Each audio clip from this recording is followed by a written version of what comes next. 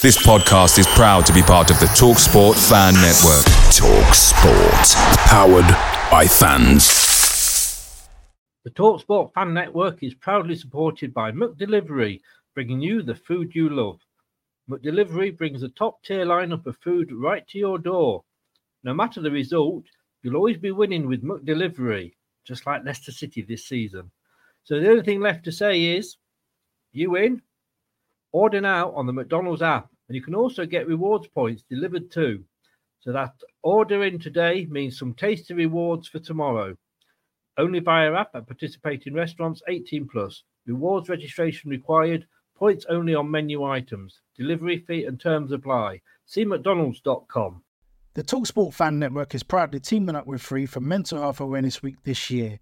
As football fans, we often pride ourselves on knowing everything, from which substitution can turn the game around to the quickest route home to beat the crowds. However, when it comes to discussing feelings with our friends, we might not always feel as confident. That's why we're here to equip you with the right tools so you can reach out to those who can help. If your mates are struggling, let them know that the Samaritans are free to call on 116 123. That's 116 123. They are there to listen without judgment or pressure, 24/7, 365 days of the year. Let's all take a moment to talk more than football. This podcast is part of the Sports Social Podcast Network.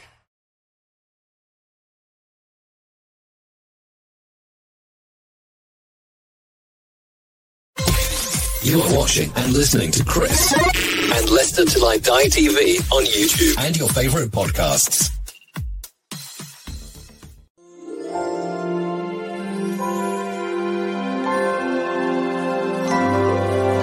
Happy holidays, I guess? Hello, Matt Elliott here. Hi, Alan Smith here. Hey guys, Ian Hume here. Hi everybody, Jerry Taggart here. Be sure to watch Chris and Leicester Till I Die TV for all the latest Leicester City news and information. You can also subscribe on YouTube and various social media channels for the latest updates and news on Leicester City football. Come on, you foxes!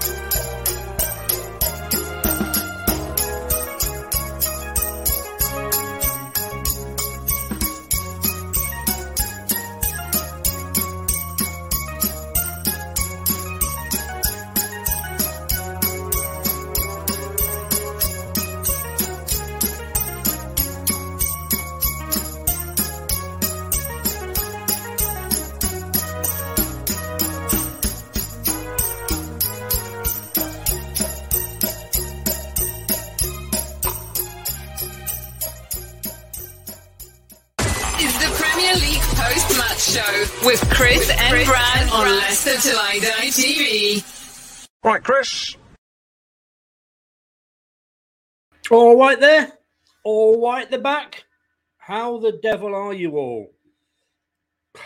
Don't ask me. I am still fuming from last night. New Christmas background you can see. Well, I tell you what. When the opposition players play Leicester, they must think it's Christmas every bloody day of every bloody match day, because we are gifting them goals, we are gifting them points. What is happening? This is Leicester Till I Die TV. You can watch and listen to us here.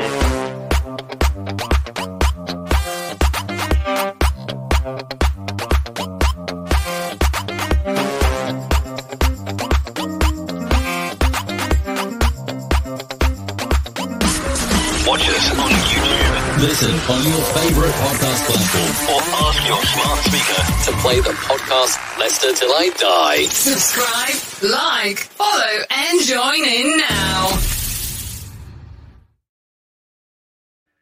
Indeed. Well, I was there last night. And what I'm going to say to you is, I'm going to bring Dave's comment up here because Dave has comment. Good evening, David. How the devil are you, sir? Thanks for joining us. And he says here, hello, Chris. Hope the game experience for you being there was great despite the draw. Lots to complain about on the game, but we'll get to it in time. David, I'm glad the first comment agrees with me. And yes, we are going to get to it, and we're going to get it straight away with this.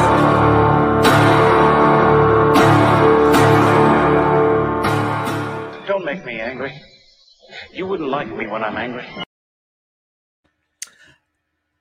This was the first game I've been to live, if you like. The first time I've gone to a match this season because I don't live locally and health and what have you. But like a local game for me, like a home game almost this was against Southampton.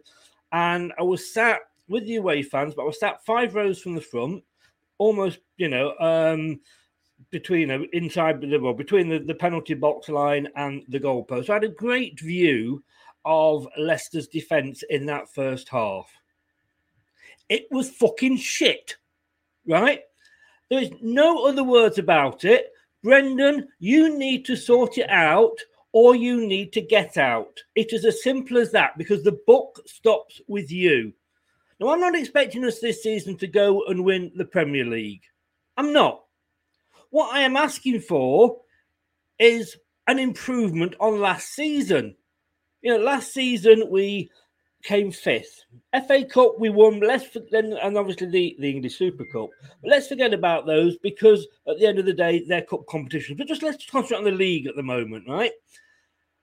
What we achieved last season, you expect we've got the same players. We didn't let anybody go that we didn't want to go. The only players that went were not regulars. So we've got the same team. We've got the same backroom staff in. And we bought supposedly new and better players. So should we not be getting better than last year? No, we're getting shitter. And I tell you what, even if we don't get better and accept that maybe other teams are catching us up, maybe as good as we've been for the last 2 seasons, were we punching over our weight? Was it the fact that other teams were absolutely awful which made us look good? Well, if they're catching us up, if they're getting better, then surely we should be at least standing still. But we're not. We're going backwards. A few notes I made here. As I said, it's Christmas every day for the 19 other teams in the Premier League. They play Leicester and they think we must be coming out in Blue Santa outfits as our team strip. But I'll just say one thing here. Before anybody starts having a go at me, it is okay to criticise your team. It doesn't mean you're a bad supporter. It doesn't mean you don't support your club. It doesn't mean you're a plastic fan or an armchair fan or whatever. It shows you're passionate and you care. And you want your team to do well. Like I say, I'm not expecting top 4. I didn't even predict us to be back in the top 4 this season.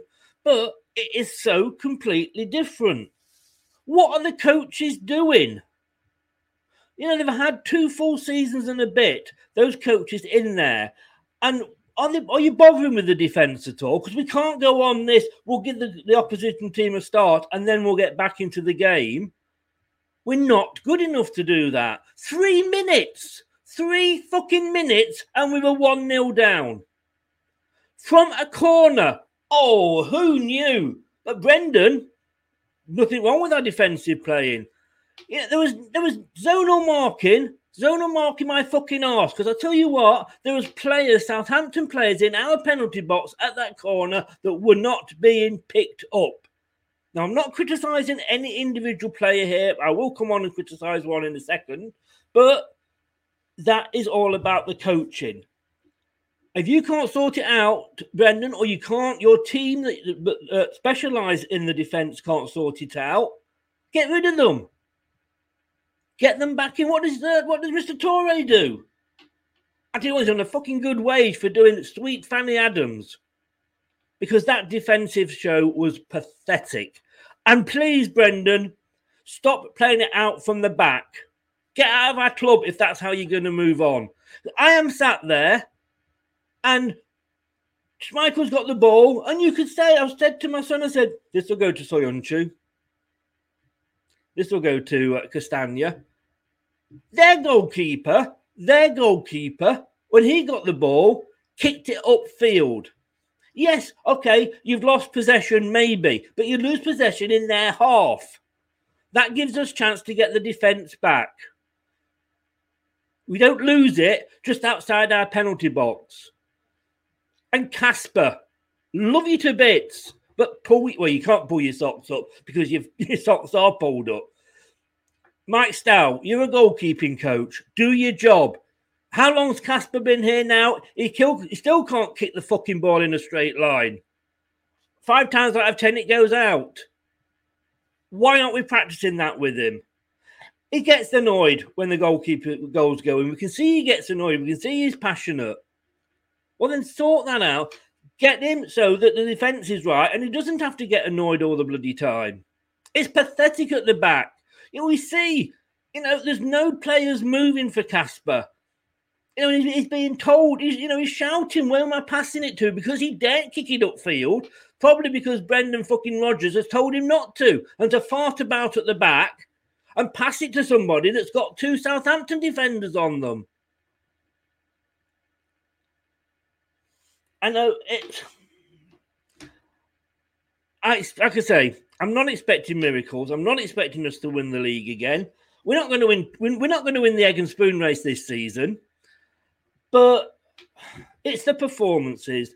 They are just shit. And yes, you could say, well, we played better in the second half. Football's a 90-minute game, not a 45-minute game. And these are teams that we should be beating. No fucking wonder Chelsea stuffed us. Played us off the park. Have you got short-term memory loss or what, Brendan? Because I tell you something, you can't remember how you played the last 2 seasons. You can't remember how you played when we played 2 up front with Nacho and how we were winning most of the games. Get it right or get out. I've literally had enough. 60 quid last night to go and watch that shambles. And the fact that they came better in the second half, the fact that we got 2 goals, I don't give a shit. We let 2 goals in. You can't keep on going, we're going to score 3 because we let in 2. I've had enough. This is Leicester Till I Die TV. It is the post. Ladies and gentlemen, it's time for the main event of the evening. 60 minutes of football fun and banter with Chris and Leicester Till I Die TV. Are you ready? Let's get ready to rumble.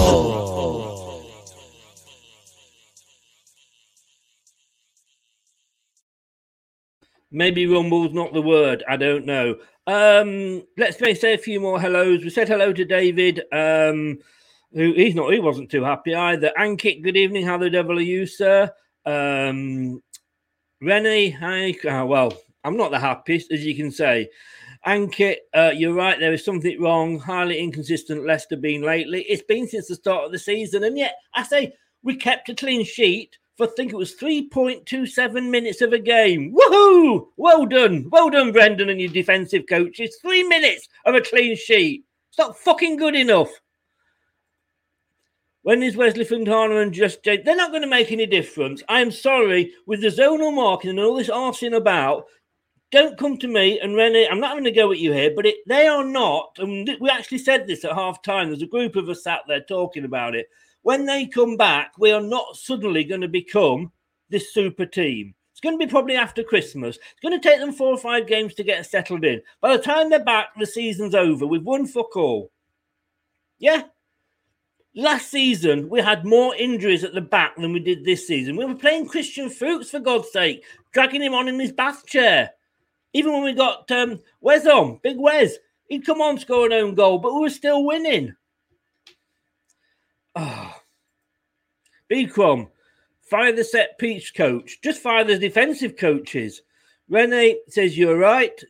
Thank you very much. She agrees with... Oh, sorry, he agrees with me there. Thank you, Renee. David, so many questions to ask about defence. Let's start with this one.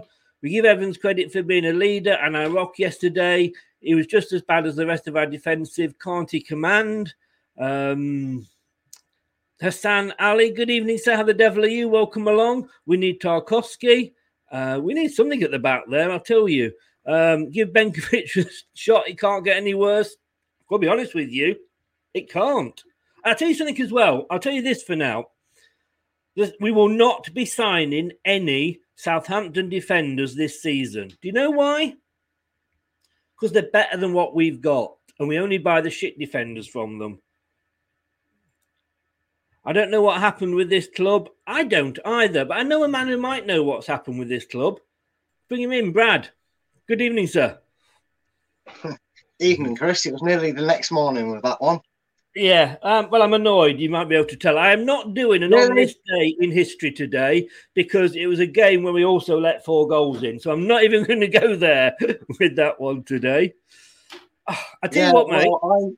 I'm going to try and be like that little blade that Thanos has. I'm going to try and perfectly balance everything out there as much as possible. I can drag a positive out of that as best I can anyway. I'm actually all right, to be honest with you, with given, and I agree with most of what you say, especially entirety pretty much about our defending from set pieces. It bores me to tears.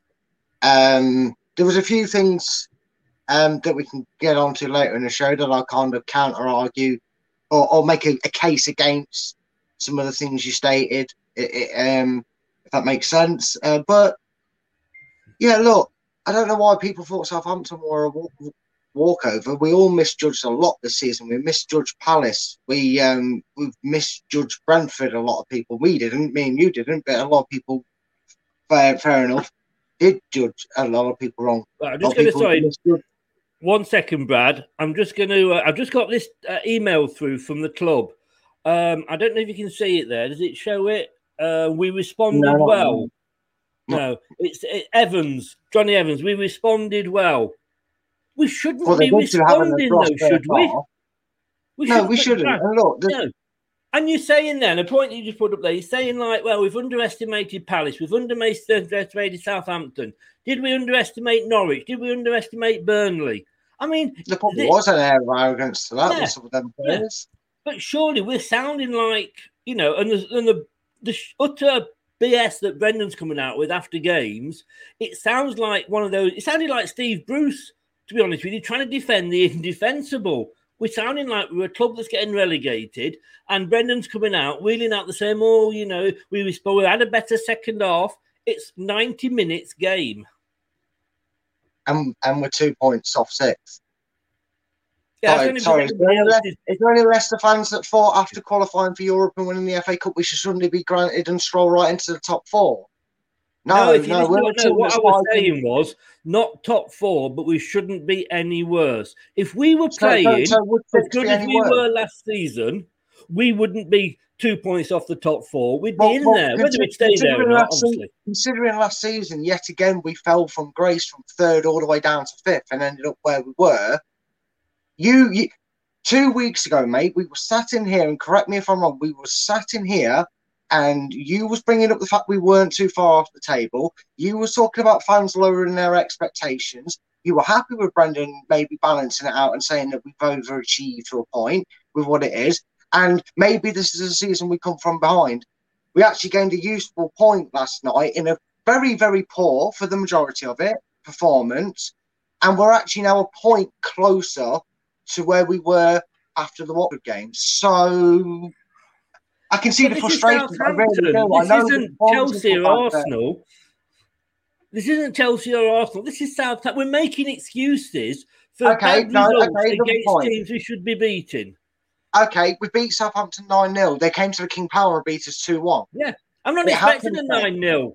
I'm not expecting a 9-0. What you're expecting is because we did it once, we should always beat them there. When in that exact same season, mate, they came to the King Power and beat us 2-1. Like you just said, a team that we beat 9-0, less than a few months later, were in red hot form and came to our ground, and beat us 2-1.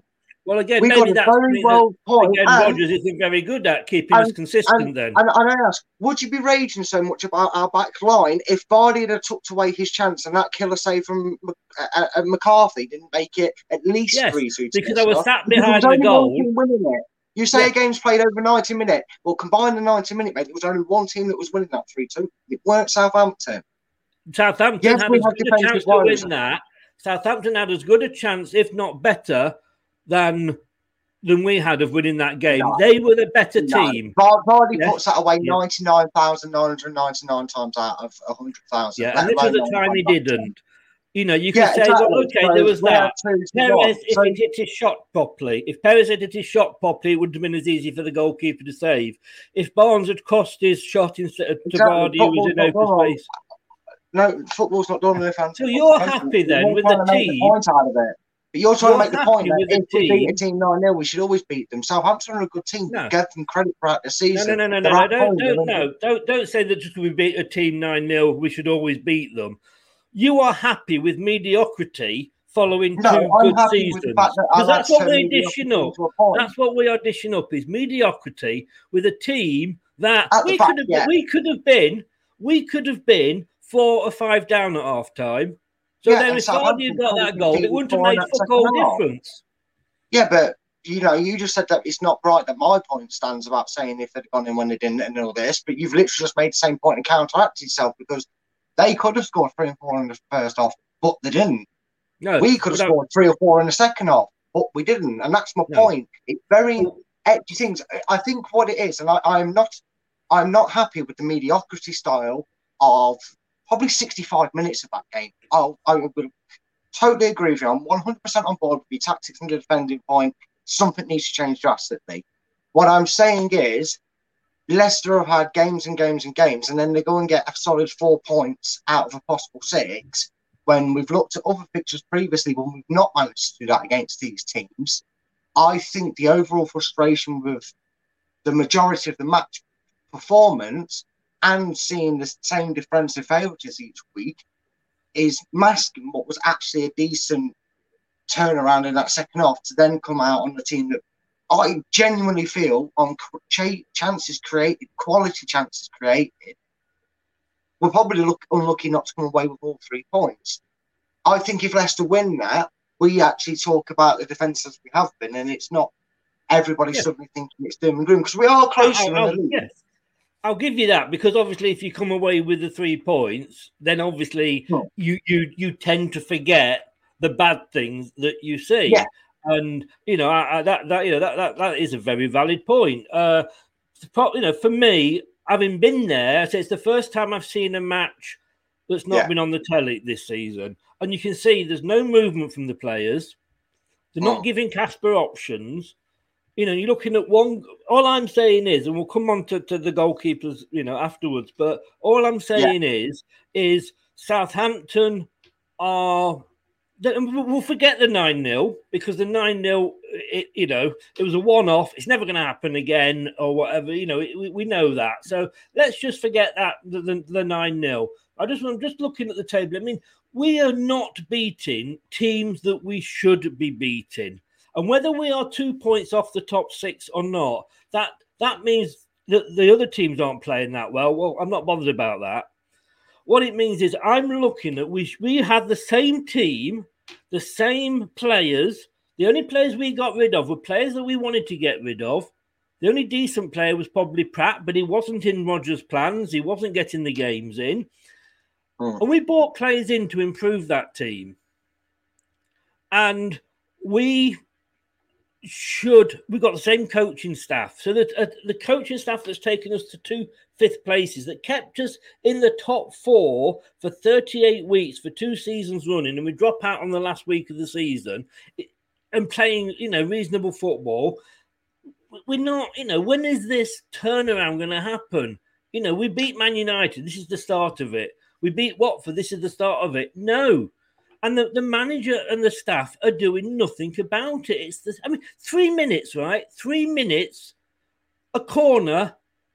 We nearly cock it up first time. It hits Schmeichel as he's going down. It comes off his boot and actually ends up at a defender that's not being marked at the back, that comes in and tucks it away. 3 minutes we kept a clean sheet for. It's mediocrity. Yeah. We're not even treading water from last season. We're not even as good as last season. Not about improving. And I said we'd probably finish 5th or 6th or 7th. I didn't go for the top 4. I can't see us finishing probably about 9th or 10th, if I'm honest with you. It's just not in. It's not. We're drowning. We're not treading water even. Yeah, but the thing is, you go to Villa Park and then you beat Villa, and then all of a sudden it's we've got 7 points out of a possible 9. Football's just a funny old game, mate. And we will touch on it later when it comes to the segment later on in the show. Yeah. But I think I might have cracked why Leicester are being so slow and having them games against Watford.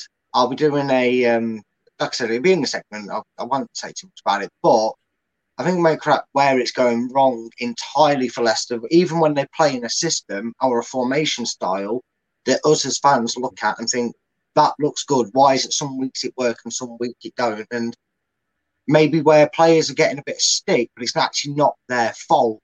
And again, I'll try and wrap it up as quick as I can in the segment, but it will be on the tactical segment. But yeah, it is obviously frustrating, and when you see it every week, you can't. I found myself in that first half going, rolling my eyes, mate. I was just like, here we go. I could see the problem. I pointed it out every week. Clearly, Brandon's not watching the show in much detail over here because he's not paying attention to tactics.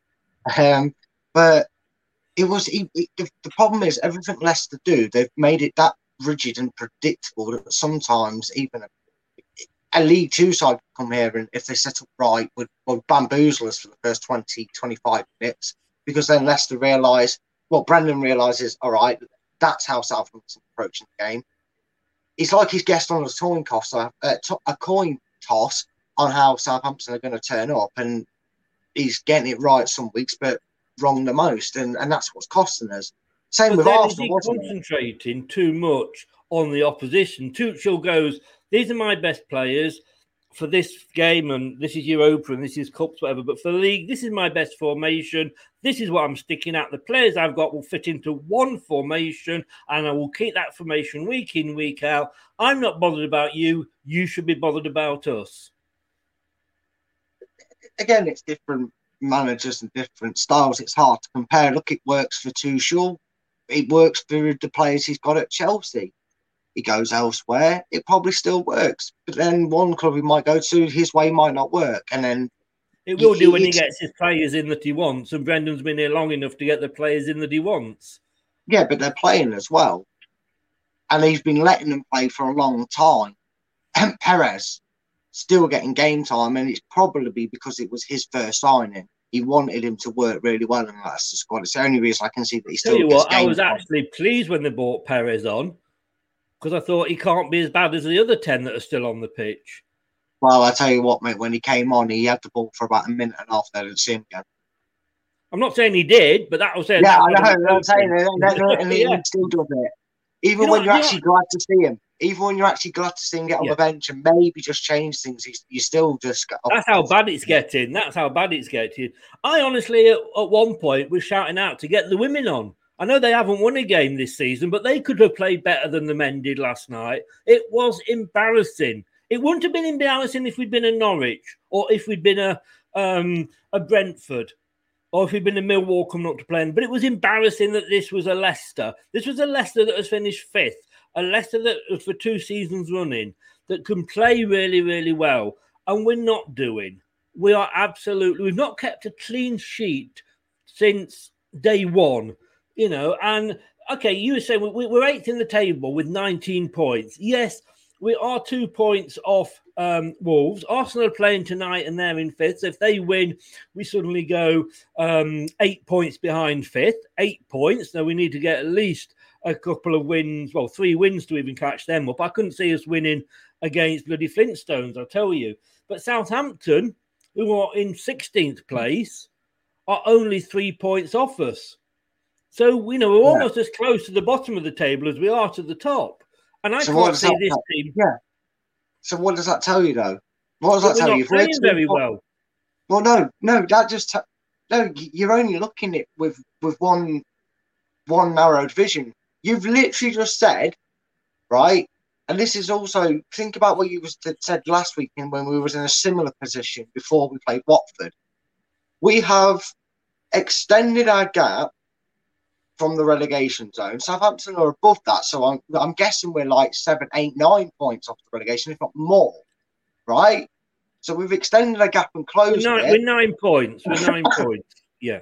But because the performance was, for the majority, was bad, and because we didn't get a win, and the point didn't, was a bit of a look about it in a sense. A lot of people, I'm guessing, the sense of thinking is, all of a sudden, when we were 5 points closer to relegation, but only one win away from the top 5, it wasn't so bad.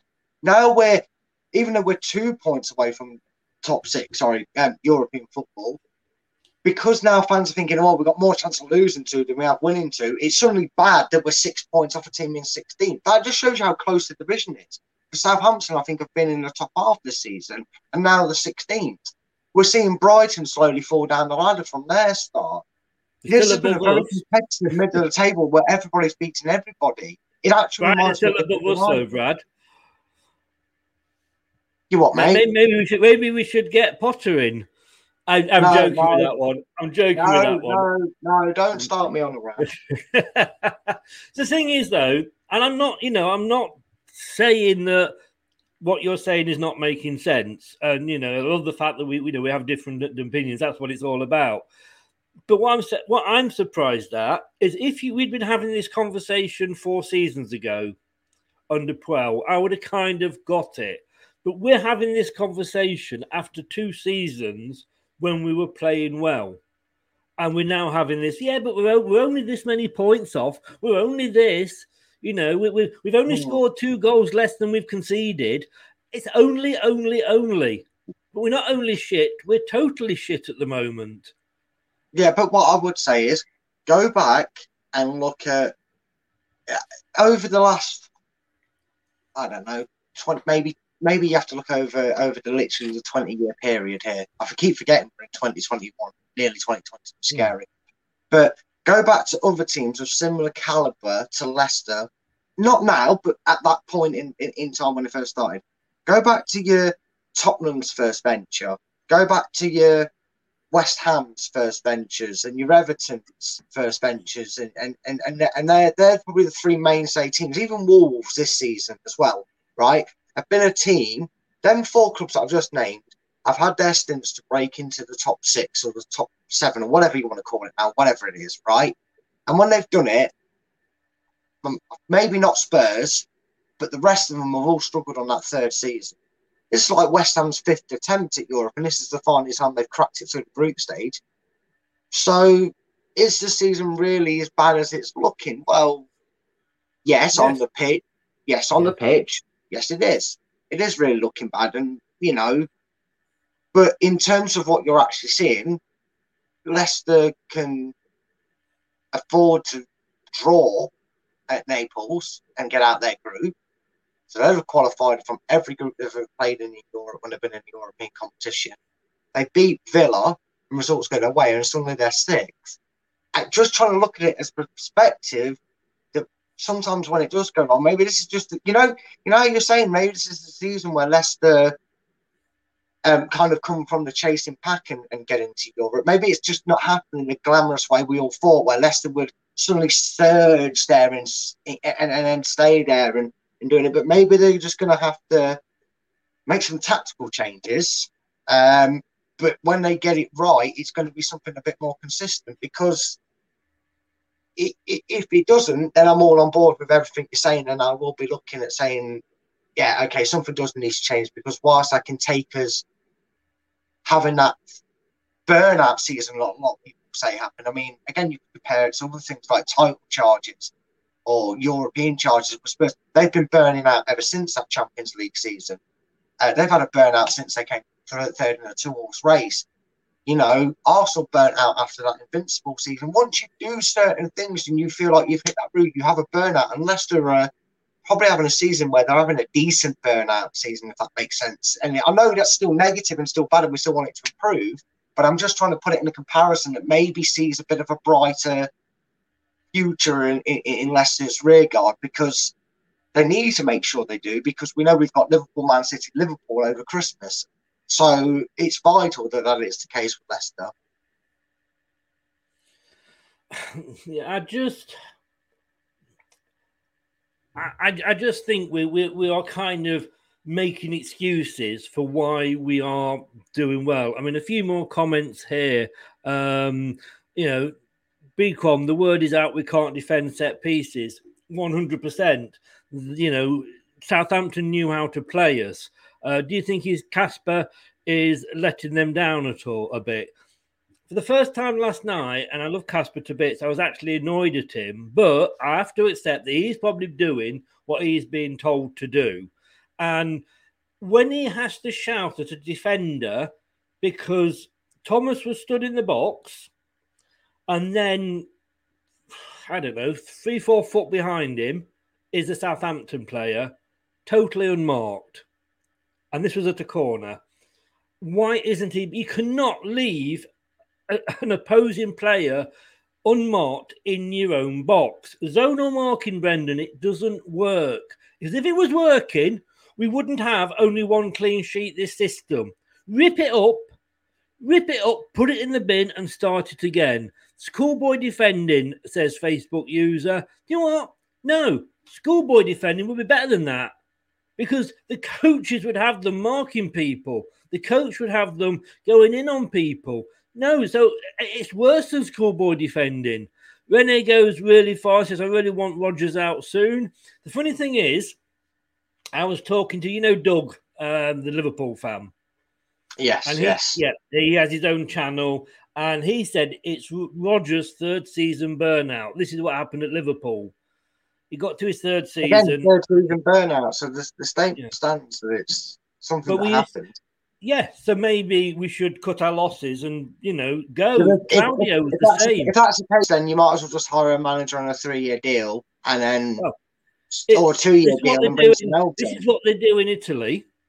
This is why Watford do it, because Claudio said when he came to Watford and he was asked, is he worried about losing his job, quite quickly. And he said, but it's how Italians do it. Fabrizio has said they take a manager on, get him to do 2 good seasons, get rid of him, bring another manager in. We might not agree with it. It works for Chelsea. I mean, how long has their longest manager been there? Yeah. 2 seasons? But the problem is, and I don't know all the politics or all the financial states between the English Premier League and the Italian League. I'm guessing it's vastly superior over here than it is over there. I'm not saying they're not going to get a lot of wealth from it all, but I can't imagine we know the financial state of the Premier League, it's abysmal. And the problem is, are you going to turn around to, say, a Pep Guardiola or a Jurgen Klopp, who are managers that are proving you can do it for more than 3 seasons? Are you suddenly going to say to them, well, thanks for winning us everything, but just in case you don't win us something next year, we're going to get rid of you? That's where I have the problem with it. Because then it's all right in the Italian game, but the Italian game is a lot more rooted to its grounds with the managers there and how they do things. Most teams don't go off the straight path with how they like to play football either. The managers in there don't do much too different. It's very versatile in England. You sack a manager after 2 years, no player's going to want to come to you. You're going to be stuck with a team. Well, you say that, and I used to think that, but hang on a second. Mourinho need never work again with the money he's earned from sackings. He could be he could own a football club. If that was the case, nobody would be going to Chelsea. Nobody would be going to Watford. Managers go in now. They get these contracts. And they know that if it fails, I walk off with 3 million. Thank you very much. But yet again, would I be right in saying that Jose Mourinho's reigns were 3 seasons and no more? Probably. because he, you know. But then, I'm just saying, mate, you might be bringing up these points and very valid with them, but they're also backing up the fact that there is definitely such a psychology between in managers that I think makes them hit the panic button. And I think what it does is they go, okay, what have I achieved here? Right, I brought good players. And I'm just doing it on a less perspective. I brought European football. I haven't quite managed Champions League football. But I brought a trophy, 2 trophies to the club. Done really well. Where do I need to improve? Could get top 4, that'd be an improvement. What we struggled with, we burn out near the end of the season. We burn out here. Maybe I need to do something tactically and change it. Maybe I need to. And I think every manager does that, because I think, and I'm going to stick with Jose on this, he made a lot of changes to his teams constantly after it. I can't remember if that was injury reasons or it was just the third out season is a very good psychology. It's a horrible psychology for a manager, because you get to that point where it's kind of like playing a career mode on a manager. You get all these things to do by 2025 and you do them all by 2023. The game's only going to get harder. And that applies to real life. The game's only going to get harder. You do all them things that they've got to do. That's why you get the new 3-year deal. But then you're also, that new 3-year deal says, we want Champions League football, mate. Or, yeah, we like these trophies, keep coming in. Bring them in. And then the pressure gets harder. And I think, unless you've got a team suited and booted like Man City were and like Liverpool have become over the last 5 to 6 seasons, and Chelsea, I would give Chelsea that, especially with the right manager in charge as well, as obviously plays his part in it. I just don't know. I don't know what the expectation is to do, because that's what you've got to do as a manager. And I feel like every manager, to a point, fails with it. Even Manchester United, because Jose did it again with Man U, didn't he? Won them something. He hadn't won anything for years, and the next season was a bit of that's third season was quite a bit of a disaster, or the season after was, you know. And that's it. It would have went Pete Tong and he was out of a job. So it's not just Brendan that suffers with it. All these managers seem to suffer with it. And quality managers have suffered with it, clearly. No, you know, you make some valid points there. David says at some point we need Kasper to do more than pull off great saves, pass the damn ball properly, and command your penalty area. Do you know what? I can say I was watching him yesterday. I'll let you come in a second, Brad. I was watching him yesterday, and the only things I can complain about, apart from his kicking out, and we should have seen some improvement on that by now, but he is still kicking half of his balls out into the opposing half. But at least then, if we lose the ball, we've lost it in their half, and it gives the players time to get back. The rest of it isn't Kasper. The rest of it is what he's being told to do. You know, it's not his fault that he's passing it to players, you know, Soyuncu. I mean, you know, from the first minute to the 90th minute, Kasper was in goal, Soyuncu there, Castagna Evans there. You know when we've got a kick, it's going to go there. And Southampton just come forward and just wait for it. So I don't think it's totally Kasper. What Kasper needs to do is to go and knock on the manager's door and go, Brendan, I'm your goalkeeper, I'm your captain. Let me tell you that this is not working. But go on, you wanted to say, Brad, about this, obviously being part of the goalkeeping fraternity. I'm the chief and commander and founder of the goalkeepers committee, correct there. Yeah.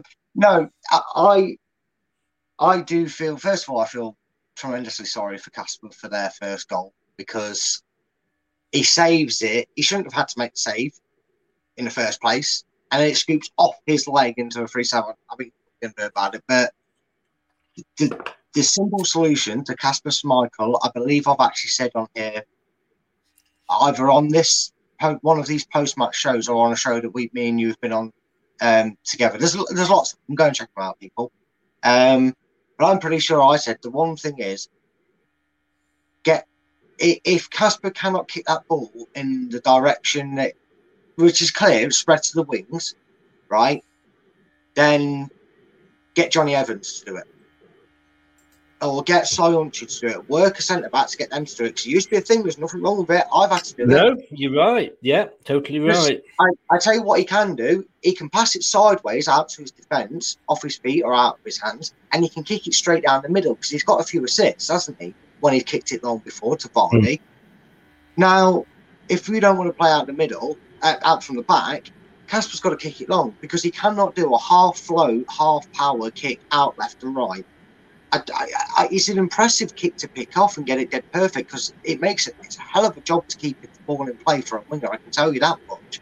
So if he wants someone that can distribute it that way and get it in the way that they want it to, give the job to Evans. Let him take the goal kicks. It doesn't matter then because Kasper can't get involved. He's going to launch it long. Or Evans is going to play it out wide. So mix it up if you have to, so it's not always relevant. But if you're going to genuinely send it long, put it on the 6-yard box. Go on, Evans, send it up to me, kid. Or, out wide, send it to me. Yeah. That's an option. No. You cannot do the middle. You used to always see it, didn't you? You know, because not every goalkeeper can do every single thing themselves. And the fact that, these goalkeepers didn't necessarily have the best kick on them. Yes, defenders were used. It is a very, very good point. But as I say, a lot of what I blame Kasper for is because he's being told what to do. Yeah, exactly. Yeah, it's Mike Stowell, his main job as well as coaching is to be telling the outfield players what to do when they come on. Somebody tell me what Mr. Torre, and I say Mr. Torre because I always get the wrong one. Yo or Colo. It's Colo we've got, isn't it? Yeah, it's Colo Torre. Colo, yeah. I'm always scared of getting the wrong one. Somebody please answers on a postcard. Ask your mum. Answers on a postcard.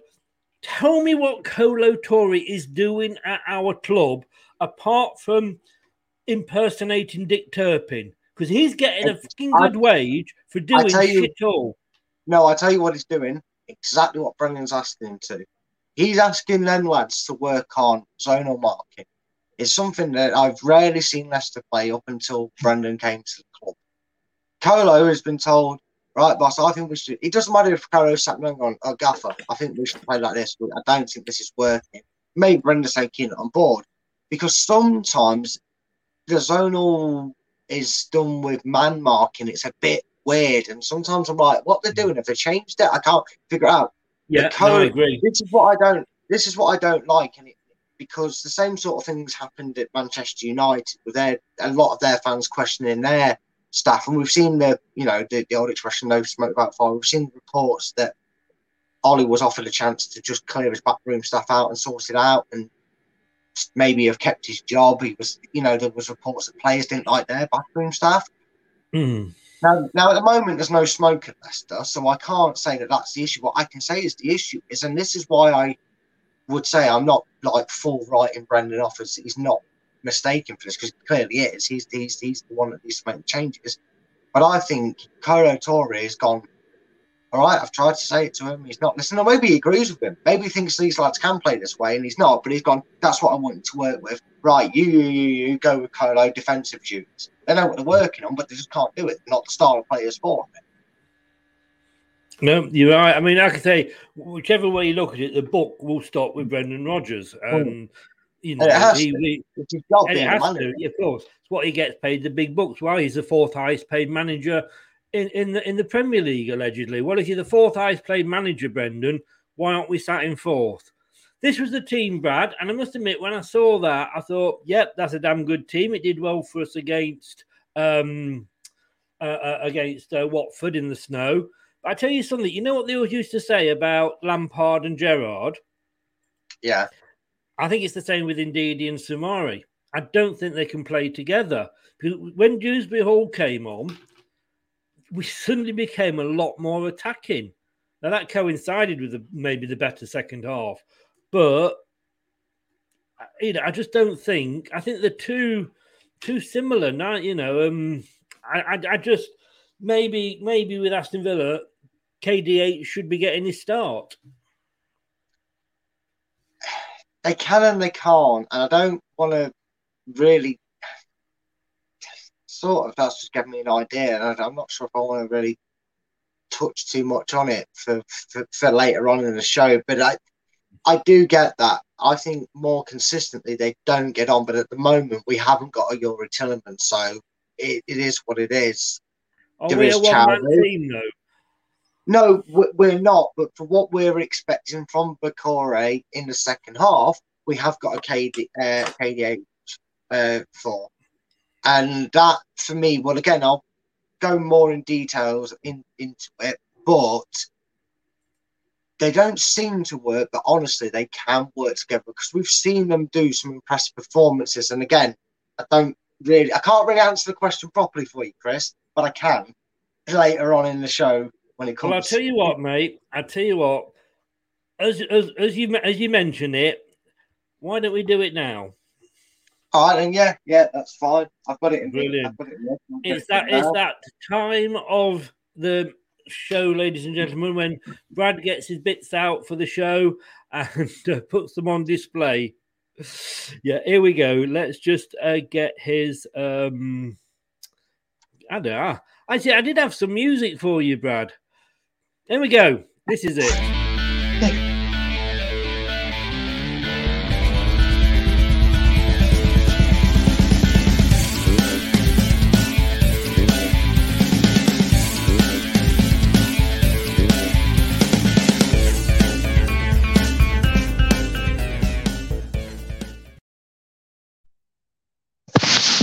See, I can never, ever the professional me, always lined up. Thanks for that introduction, Chris. So, obviously, we're going to talk about the Southampton game. Welcome to you that are listening on the podcast version. As always, I'll try and be as descriptive as possible so you guys can visualise it as best as you can. So, first of all, I'm going to do something a bit different to what I normally do. So, I hope people tell me what you think in the comments if you like this, or let me just do a formation lineup and talk about it that way. I'm going to discuss the elephant in the room, which is the Leicester press. And mainly I'm going to start with the first half. Now, to make it a bit easier for you people, I have ordered a pack of blue, so all these won't be confusing people with the colours that they are. But these are red. They might look orange, but I assure you they're red. So this is Southampton, this is Leicester. What went wrong in the first half of the Leicester press?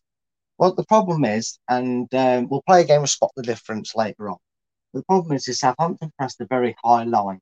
And in regards to why Samore and indeed don't work, is they sit in between the gaps of the three pressing Southampton attack, which pressed our back line well, which curved into a three, depending on which side Leicester were trying to go down, whether it was the right with Castagne or whether it's the left and with Luke Thomas. They sat in between their gaps. If you can imagine a three-man defensive line being pressed by a three-man attack line and where the gaps would be, they sat just behind the gap, sort of anticipating a cut-through pass. And the problem also was that meant that up here in our half was Ademola Lookman and Harvey Barnes and James Maddison, and you then had Vardy left on his front, and you're thinking, oh, where are the wing backs? Well, I get that because obviously one of them is already in here, and the other two centre backs are there, which meant that if Leicester were attacking down this way, that the left back or right back subsequently had to then make that an almost defensive front line of four, just sat in front of the attack line of Southampton.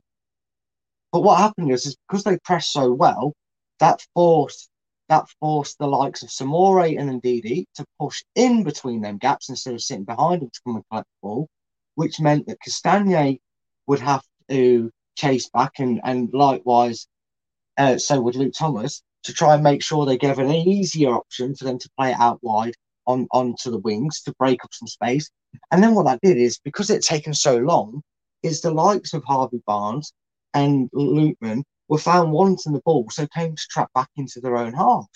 But then what that meant is that even if Leicester did break away in this sort of just inside their own half, or started to try and break down the wings in their own half, there was a massive open gap between it, and it's literally between the Southampton attack and where Maddison, who would have still been in our own half, is. So from our edge of our own box, between there and halfway inside Southampton's half, there was probably a 40-yard gap where no blue shirt was available in an attacking sense. They were all back defending.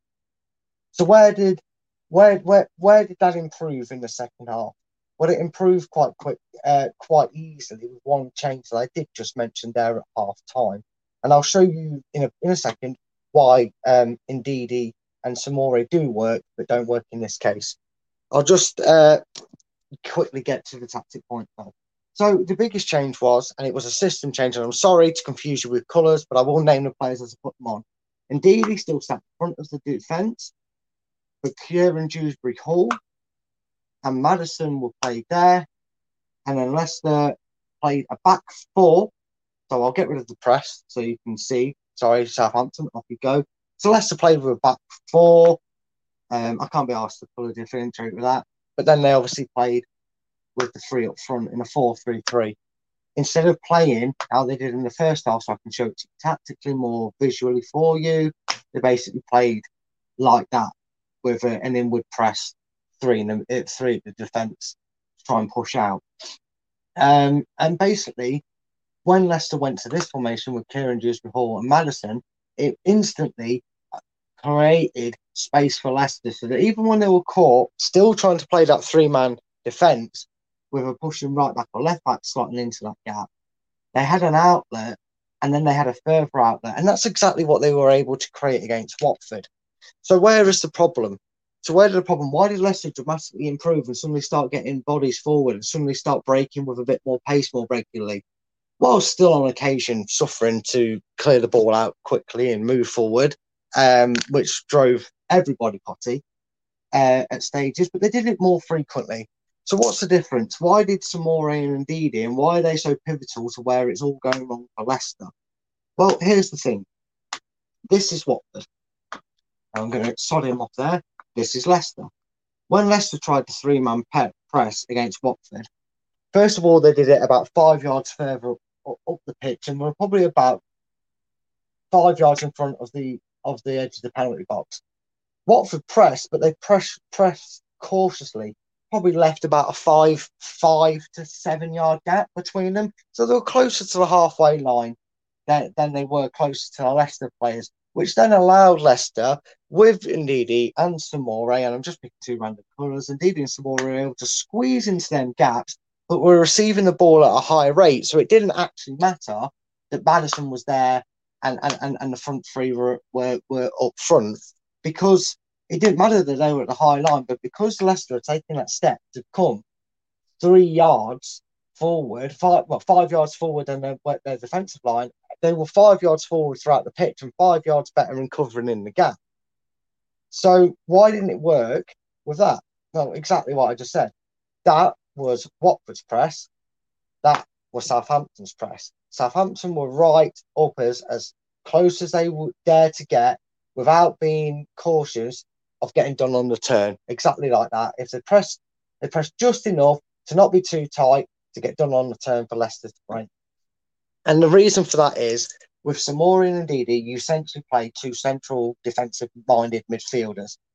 And when you do that, you leave a gap between, if this is the edge of the box, that's the broken halfway line, that's halfway inside Southampton's half, and that's their box. You're leaving a gap of probably a good 45 yards for Southampton or wherever we play to cover, because Leicester have nobody there. And that is what Leicester need to change. If they're going to go defensive or do it in a way that a team isn't going to press as like Southampton did, then Leicester can afford to have Ndidi and Samore on the pitch playing that role, and then having Maddison as the exposure. But if teams are going to press like Southampton, then it instantly needs to change. And this is where Brendan Rodgers has maybe got to be a bit more braver. Because as much as he likes Samore and it's his money, it's his investment, it's the player that he brought in, maybe he just has to take some opponents are going to come more aggressive at Leicester. Instead of playing a defensive 4-3-3, play this attacking 4-3-3. You can even try Samore in that attacking role. I'd be more up for it because apparently he is an attacking player. But do not have a player so close to Ndidi, because that is Ndidi's downfall. The one thing that happens to Ndidi when he seems to have a Chowdhury or a Samore near him is he does find himself thinking, you're not that defensive minded, mate. I can sort of play this position. And lo and behold, Ndidi gives a handball or a penalty or a free kick edge of the box away. And he seems to want to have an individual role here. He seems to flourish in an individual role. So either put Samore up or get Kieran Dewsbury Hall there, and you'll still be able to have a defensive mind if they press, but you also have a fresher outlet knowing that Leicester could essentially end up attacking like this if they're leaving bigger gaps, which is where the ball goes forward to Samore, he makes the run, and then Maddison makes it a four-man attack, essentially, going up alongside Jamie Vardy, Harvey Barnes, and Ademola Lookman.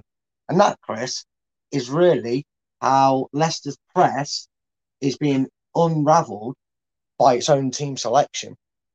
And then that's pretty much it. Mate, that's how I've summed up what's going wrong. And very well summed up as well, if I may say so, sir. Thank you. I thought you were just going to say, "And welcome to the Leicester Press, the Leicester Mercury. Thank you. Good night." Brad said, Rennie says Brad is good at the Leicester Press. I don't know about this one though, Rennie. You go Chris in and Brad in, and Rogers out and Golo out. No, I'll tell you what. We see each other enough. Might as well. Brad knows what he's talking about. I don't, so I'll let Brad do it on his own. Here we go then. Leicester City have scored. I mean, that was brilliant, Brad. Thank you very much for that, as always. That was excellent. Leicester City have scored and conceded in 14 consecutive away Premier League games, stretching back to a 2-1 win at Aston Villa in February. It is a joint record in Premier League history, along with a 14-game run for Blackburn Rovers in 2011-12. Another particular thing that we don't want. Brendan Rodgers has also he managed Liverpool for 122 games. It's coming up close. Last night was his 100th game, and he's only the 9th manager in Premier League history to manage 100-plus games for more than one club. Recom says, "Hi, you two for Sky Sports." If they were going to pay us, I think we'd both go and do it, wouldn't we, Brad? Yes. Brad says, Brookline, and good evening, Brookline. How the devil are you? Do you think indeed he has the skill to play that central pivot? Great at making tackles, but not so good at breaking the press. See, he can be good at it, though, especially if he knows in his eye line he's got a very quick out route towards he can do, because indeed he does like to get himself he gets himself in front of a play. He's quick to the ball, and if he can break that up the way he does do when he stood on his own, sometimes individual brilliance only comes by literally being an individual. I don't mean like he's going to be ball greedy or anything. What I mean is he's so cautious of having to not work along with someone, but also be cautious and aware that he's got a teammate very close playing the same position to him, that it kind of brings him into his defensive shell. When he's on his own in that pivot, he's a different defender altogether. We see the Ndidi that has the highest tackles, the highest interception, and a good counter-attacking pass rate. He's just got to be given that freedom more. And we keep hearing, and Chris, you've brought it up several times, that's why I made sure I brought it there. We keep hearing that Samore has the ability to play more of an attacking role. We've seen him hit the bar. We can certainly hit a shot by the looks of things. So that's why I suggested maybe put him in that role, because you can literally make it a dead arrowed line and have Ndidi giving it to Samore, who then goes up and joins Maddison or whoever, and it works differently. David says there he totally understands what you're saying. It had to happen one week, David. There you go, David. You got it. I helped. Sumari was our... No, I agree. Sumari was the worst player according to the fans on the BBC website. Close second was Lookman, which Dorco, good evening, Dorco, how are you? Lookman is no better than Demarai Gray. Get out. Get out. But get out. I would agree with you there. I think he is better than Demarai Gray. Don't tell me he scored last night. Yes, he did, and he used to score occasionally for Leicester, sort of 1 in 20 or something. You know, I think it's the first time he scored since the beginning of the season. But yeah, but Lookman is better than Gray. The thing is, people will say that. How many chances did Vardy have in that first half? How many chances did Harvey Barnes have in that first half? How many chances did Lookman have in that first half? Why is it suddenly he's only having a bad first half when he actually initially started the goal? And indeed, he put it, half a yard to the left of the goalkeeper a bit more. He'd have got the assist. It was he played vital in the goal. So actually, the bright spark of Leicester's first 35 minutes, and Lookman probably played a key part in it. So let's not get on the kid's back. We sit here and go, but I didn't even get the service. Well, how about the people get the service and the people who've got applying the service? Yeah. Lookman, like I literally just said, Darko, honestly, I don't know if you missed it, maybe you did. Go and look back at what I've literally just done, where I said the reason Leicester struggled is because they were essentially playing as left and right backs. Both Barnes and Lookman were found in our own half.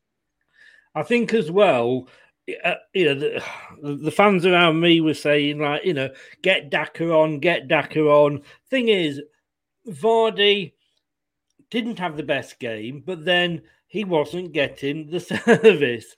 And if you take Vardy off and put Daka on, you're just not changing anything because Daka's not going to get the service. And in fairness, Lookman got taken off on the 61st minute for the perfect Perez. And I've got to be totally honest with you, if he hadn't got taken off at that point, he would have been sent off. I think the referee had a nod to Brendan going, that was his last one. Because he was on a yellow and he'd got a couple in there. And there's a few players out there. Dewsbury Hall, towards the end, got a booking as well. And I'm surprised that that could have been a sending off. He pulled him back. But he took one for the team, as they say. Brookline, if we take the Chelsea model, we play Tielemans behind, as in Jorginho, and let Ndidi play box to box. Brad, what do you think? Maybe it's just definitely we cannot play two players at central defensive midfield because it doesn't matter how you line it up. It was obvious to me, which is why I tried to do it the way I did today, that Leicester have a defensive 4-3-3 and an attacking 4-3-3, and they kind of gamble on what's going on. And I am definitely still in agreement with you on the fact that I think Brendan should keep to that 4-3-3 attacking structure, if I'm honest. David come back here and says, Lookman is not what we need. Did you see anything threatening from him? If it was only for his speed, sorry, I'm willing to give credit, but he isn't what we need. He has no bottle when tackled, period. No, he's definitely not a finished article. And he definitely does have some things on his game that he needs to work on. But I agree, he was probably a walking red card at points. His head had clearly gone. He was clearly, because of his own performance, he knew he'd had enough game. I'm not trying to say that he didn't have a bad game, but he didn't have any worse game than anybody else up until that point. He, like I said, he's a right winger. He should not be playing 45 minutes as a right wing back. That's not his role. And people make defences for Perez. Oh, he's not a right winger. It's not his natural position. He needs to play where Maddison is. And when he gets some chances, he doesn't always really take them, though, does he? So I'm going to use it now. He's not a right wing back. He's a right winger. And an inverted one at that, because his performance against Watford and the way he gets on the front foot for us is vital, mate. It's you take him as he is, and on his day, he's a really good player. No, I would have him, to be honest with you. I would have him, over under, if that makes sense. Oh. Under and Gazelle combined couldn't get any ahead of him. Quick word from Brendan. My answer is I don't have the first damn clue. I shouldn't have to keep playing that every week. Brad, we're going to have a look in a second at the man of the match and the ratings and see what you think. Straight back after this.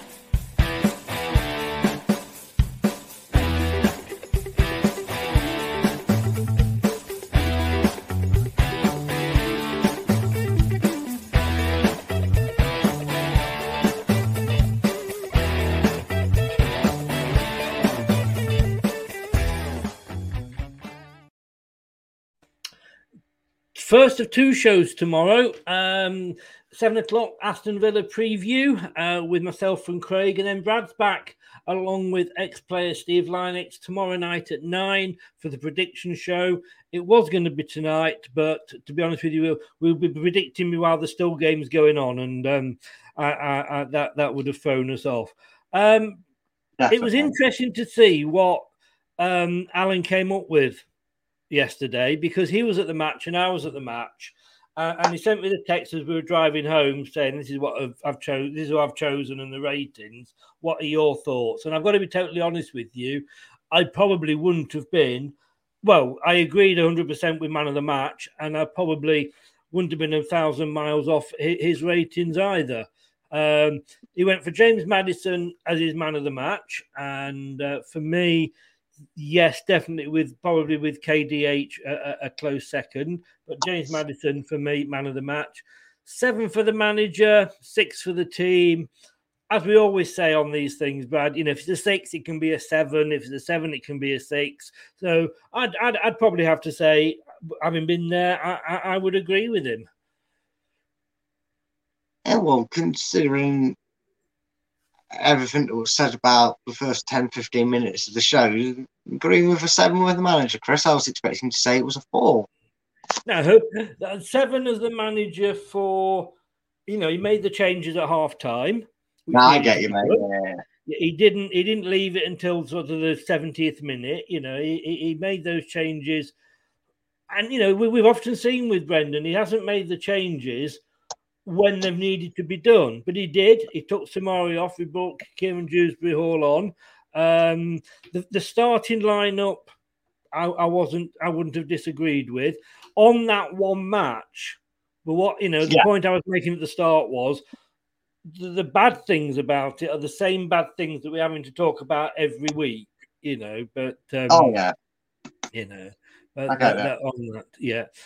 just a few more comments just to go out on here. Where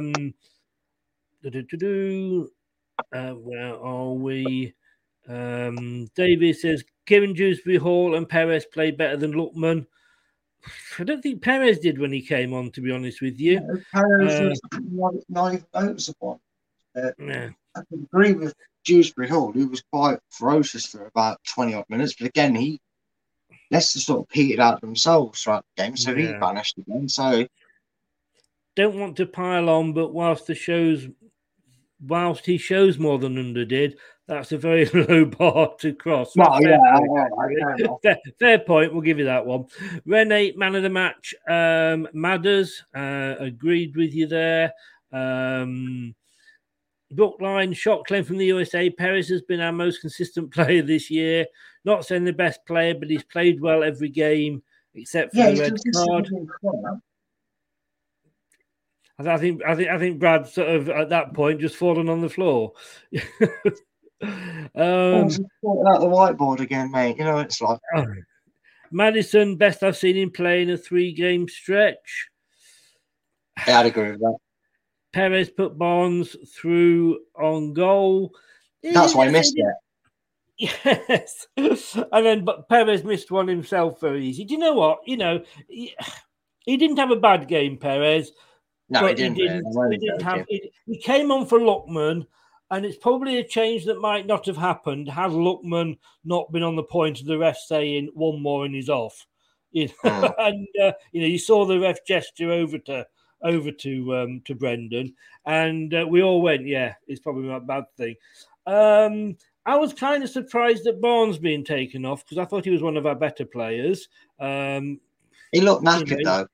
Yes, he did, and that was probably. And Daka came on, and my God, you think he looks quick on the TV? You should see him in real life. I mean, I was where I was sat as he was coming down the right wing. He was coming right towards me, and I honestly, it was like watching a 3D film. I thought he was actually going to run into me on the in the crowd. And when he said, "How did Vardy miss open goal?" Do you know what I mean? Yeah, he lent back too much. Yes, he on another day that would have gone in. You know what I mean? So, but there we go. Brad, as always, thank you very much, young man. No worries, it's been a pleasure, mate. It was a good one to review. As always, I think your reviews. You don't think it's gonna be a bad game for you to review this season. The way things are going. You know. No, that's it now. Now you've cued it. We'll draw 0-0 with Villa. It'll be the most boringest game ever, and I won't have anything to do.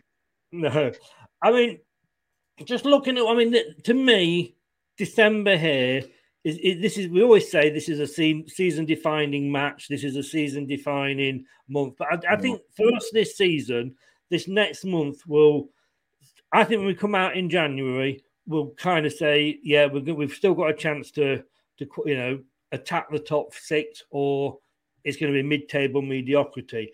We've obviously got Villa tomorrow, or on Sunday. It's a live on TV match.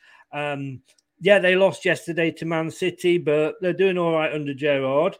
Next Thursday, make sure you've got clean underpants spare, because we've got Napoli away.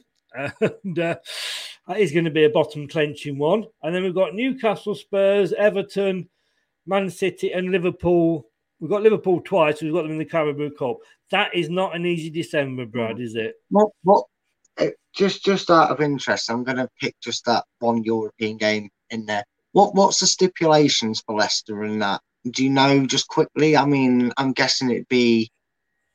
I mean, we know the fixtures, obviously. It's us versus Napoli. And I know what you're saying. I'm just going to have a look now and see quickly while you're talking. While I'm just talking, just give us your overall view of the month. Oh, I mean, it's always a difficult month. I actually think, in a way, it all depends how the fixtures fall. I'm not saying it's a fix at all, but this is the third season in a row Leicester go Liverpool, Man City, Liverpool. Not fixed at all, but this is where you really put your work into practice, because all these games are going to come thick and fast. You're losing players because of the African Cup of Nations, and you've got to find a way to utilise your squad to its fullest potential. And you know, it's an interesting month. I think. Well, I mean, you can say it matters who you play, but then you could have say a Newcastle, Norwich, and Burnley, and get no points, and suddenly you've not got. It's one of them. It's all about preparation, and everything that you've got works. Maybe that's where Leicester will start to come good more consistently, because their squad depth will tell. We'll see. We'll see. Well, I've just had a look at the table, and I've been sat down and I've been working a few things out with pen and paper. And this is. I haven't been on the internet at all, guys, and I'm not looking. I'm looking over at my bit of paper. I got it on the UEFA website, guys. Not that you ever doubted it.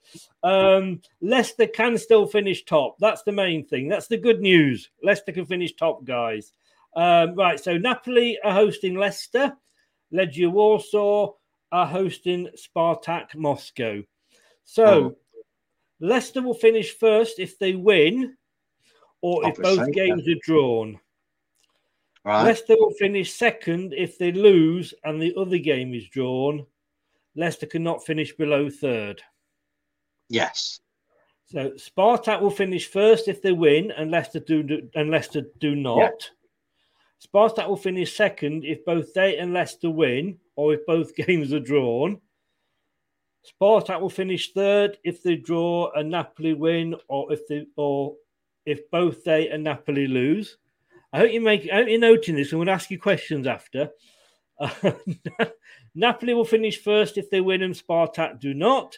Napoli will finish second if both they and Spartak win. Napoli will finish third if both games are drawn, or if they lose and Legia do not win.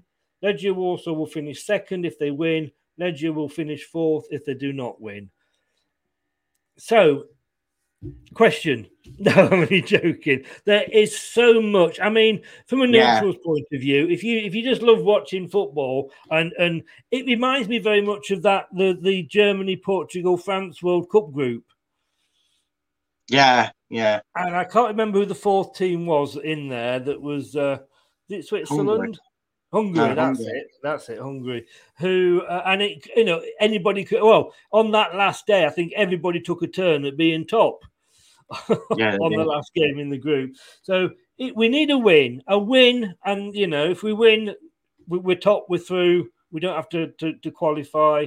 Or if we draw, the games drawn as well. That would be a change, wouldn't it? Because you just imagine go and beat Villa on weekend and then go to Naples and win there, and then all of a sudden Leicester are through and Brendan's got himself further than he's ever got in Europe. Well, no, he won't. He'll be equal further, won't? Is it around 16?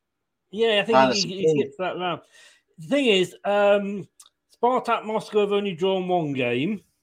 Legia Warsaw haven't drawn any at all, so a draw is unlikely with that one. Secure draw. Come on. Yeah. I'm not going through the. If we win, we're through. That's all that matters. We've got to go and win. Yeah, that is true. It's all right. Tottenham are winning their game. Oh, never mind. I don't know who they're playing. Oh, I've just scrolled it off the screen. Oh, I can't remember. It doesn't matter. Doesn't matter. So, Brad, thank you so much, young man. As always, great. And as always, your tactical bit was absolutely brilliant. Thank you so much for doing that, as always. And I will see you tomorrow night. Can I just say, by the way, before I go, to the Watford fan, the second half was actually delayed by 10 minutes, 2 lots of 5 minutes, because there was a Watford fan that was taken off, and he's gone to hospital, and apparently he's fine. What was nice to see when he was actually finally carried down the entrance to the concourse, which was on the far side to the dugouts, all the Leicester fans applauded as well. So that was nice to see. That's good then. That's good. Yeah. They're 1-0 up against Brentford. Sorry, Brentford. That's it. But anyway, see you tomorrow at 9, Brad. Yeah, I will see you tomorrow at 9, mate. Yeah, and I've got 11 points this week on my predictions. I'm going to have to, whatever I go for tomorrow, I'm going to have to stick with. Well, I haven't checked mine. I think I've done all right. I don't think I think you had 8 when I checked, mate. Yeah, I'm not doing too bad. That's not too bad, 8. I'd take 8 on a normal week. I got 2 spot on. That was it. Oh, right, nice. Thanks very much, mate. See you tomorrow at 9. See you tomorrow. See you, everybody. Thanks, guys. So, Brad, great as always, and we don't always agree, but we do it nicely. 7 o'clock tomorrow, I'm back with Craig for the Aston Villa preview. Yes, indeed. So we'll see you then. Thanks for joining in. Thanks to everybody that joins in the chat. David, thanks for all you do. Chris, Brad, I really enjoy these Leicester streams, even when I'm steaming off a bad performance. Thanks for joining us, David. Hey, you remember me at the start? I was going off. I was having my angry rant. Rennie Brookline, thanks very much for joining us as always. David, like I say, Dorco, thanks for popping on. B-Crom, thank you as well, young man. And anybody else, Anthony, we didn't get a chance to talk to you about your question about Arsenal and Man United. I do apologise. And David Gamble as well, thank you very much. Like I say, thanks very much for everything. Don't forget, thanks to everybody for watching. Thanks to everybody for listening as well. The podcasts are amazing. These shows go up live on the pod. Well, not live, but they go up on the podcast about 10 minutes after I finish them. Gives me a chance to download them. So if you want to listen back to it on your main podcast provider, we will see you tomorrow at 7. Good night.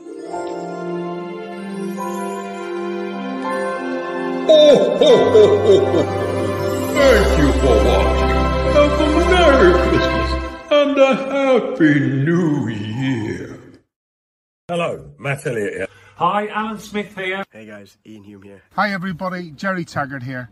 Be sure to watch Chris and Leicester Till I Die TV for all the latest Leicester City news and information. You can also subscribe on YouTube and various social media channels for the latest updates and news on Leicester City. Come on, you foxes!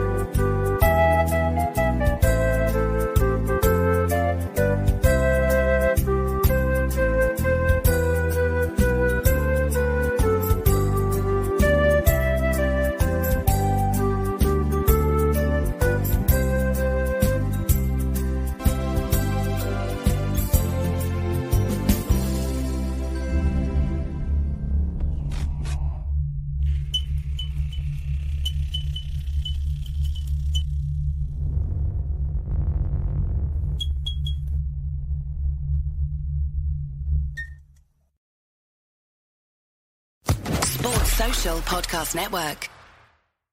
The TalkSport Fan Network is proudly teaming up with Free for Mental Health Awareness Week this year. As football fans, we often pride ourselves on knowing everything, from which substitution can turn the game around to the quickest route home to beat the crowds.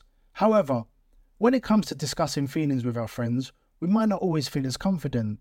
That's why we're here to equip you with the right tools so you can reach out to those who can help. If your mates are struggling, let them know that the Samaritans are free to call on 116 123. That's 116 123. They are there to listen without judgment or pressure, 24/7, 365 days of the year. Let's all take a moment to talk more than football. It's the 90th minute. All your mates around. You've got your McNugget share boxes ready to go. Your mates already got booked for double dipping, and you steal the last nugget, snatching all 3 points. Perfect. Order McDelivery now on the McDonald's app. You in? At participating restaurants, 18 plus, serving times, delivery fee and terms apply. See mcdonalds.com. This podcast is proud to be part of the TalkSport Fan Network. TalkSport. Powered by fans.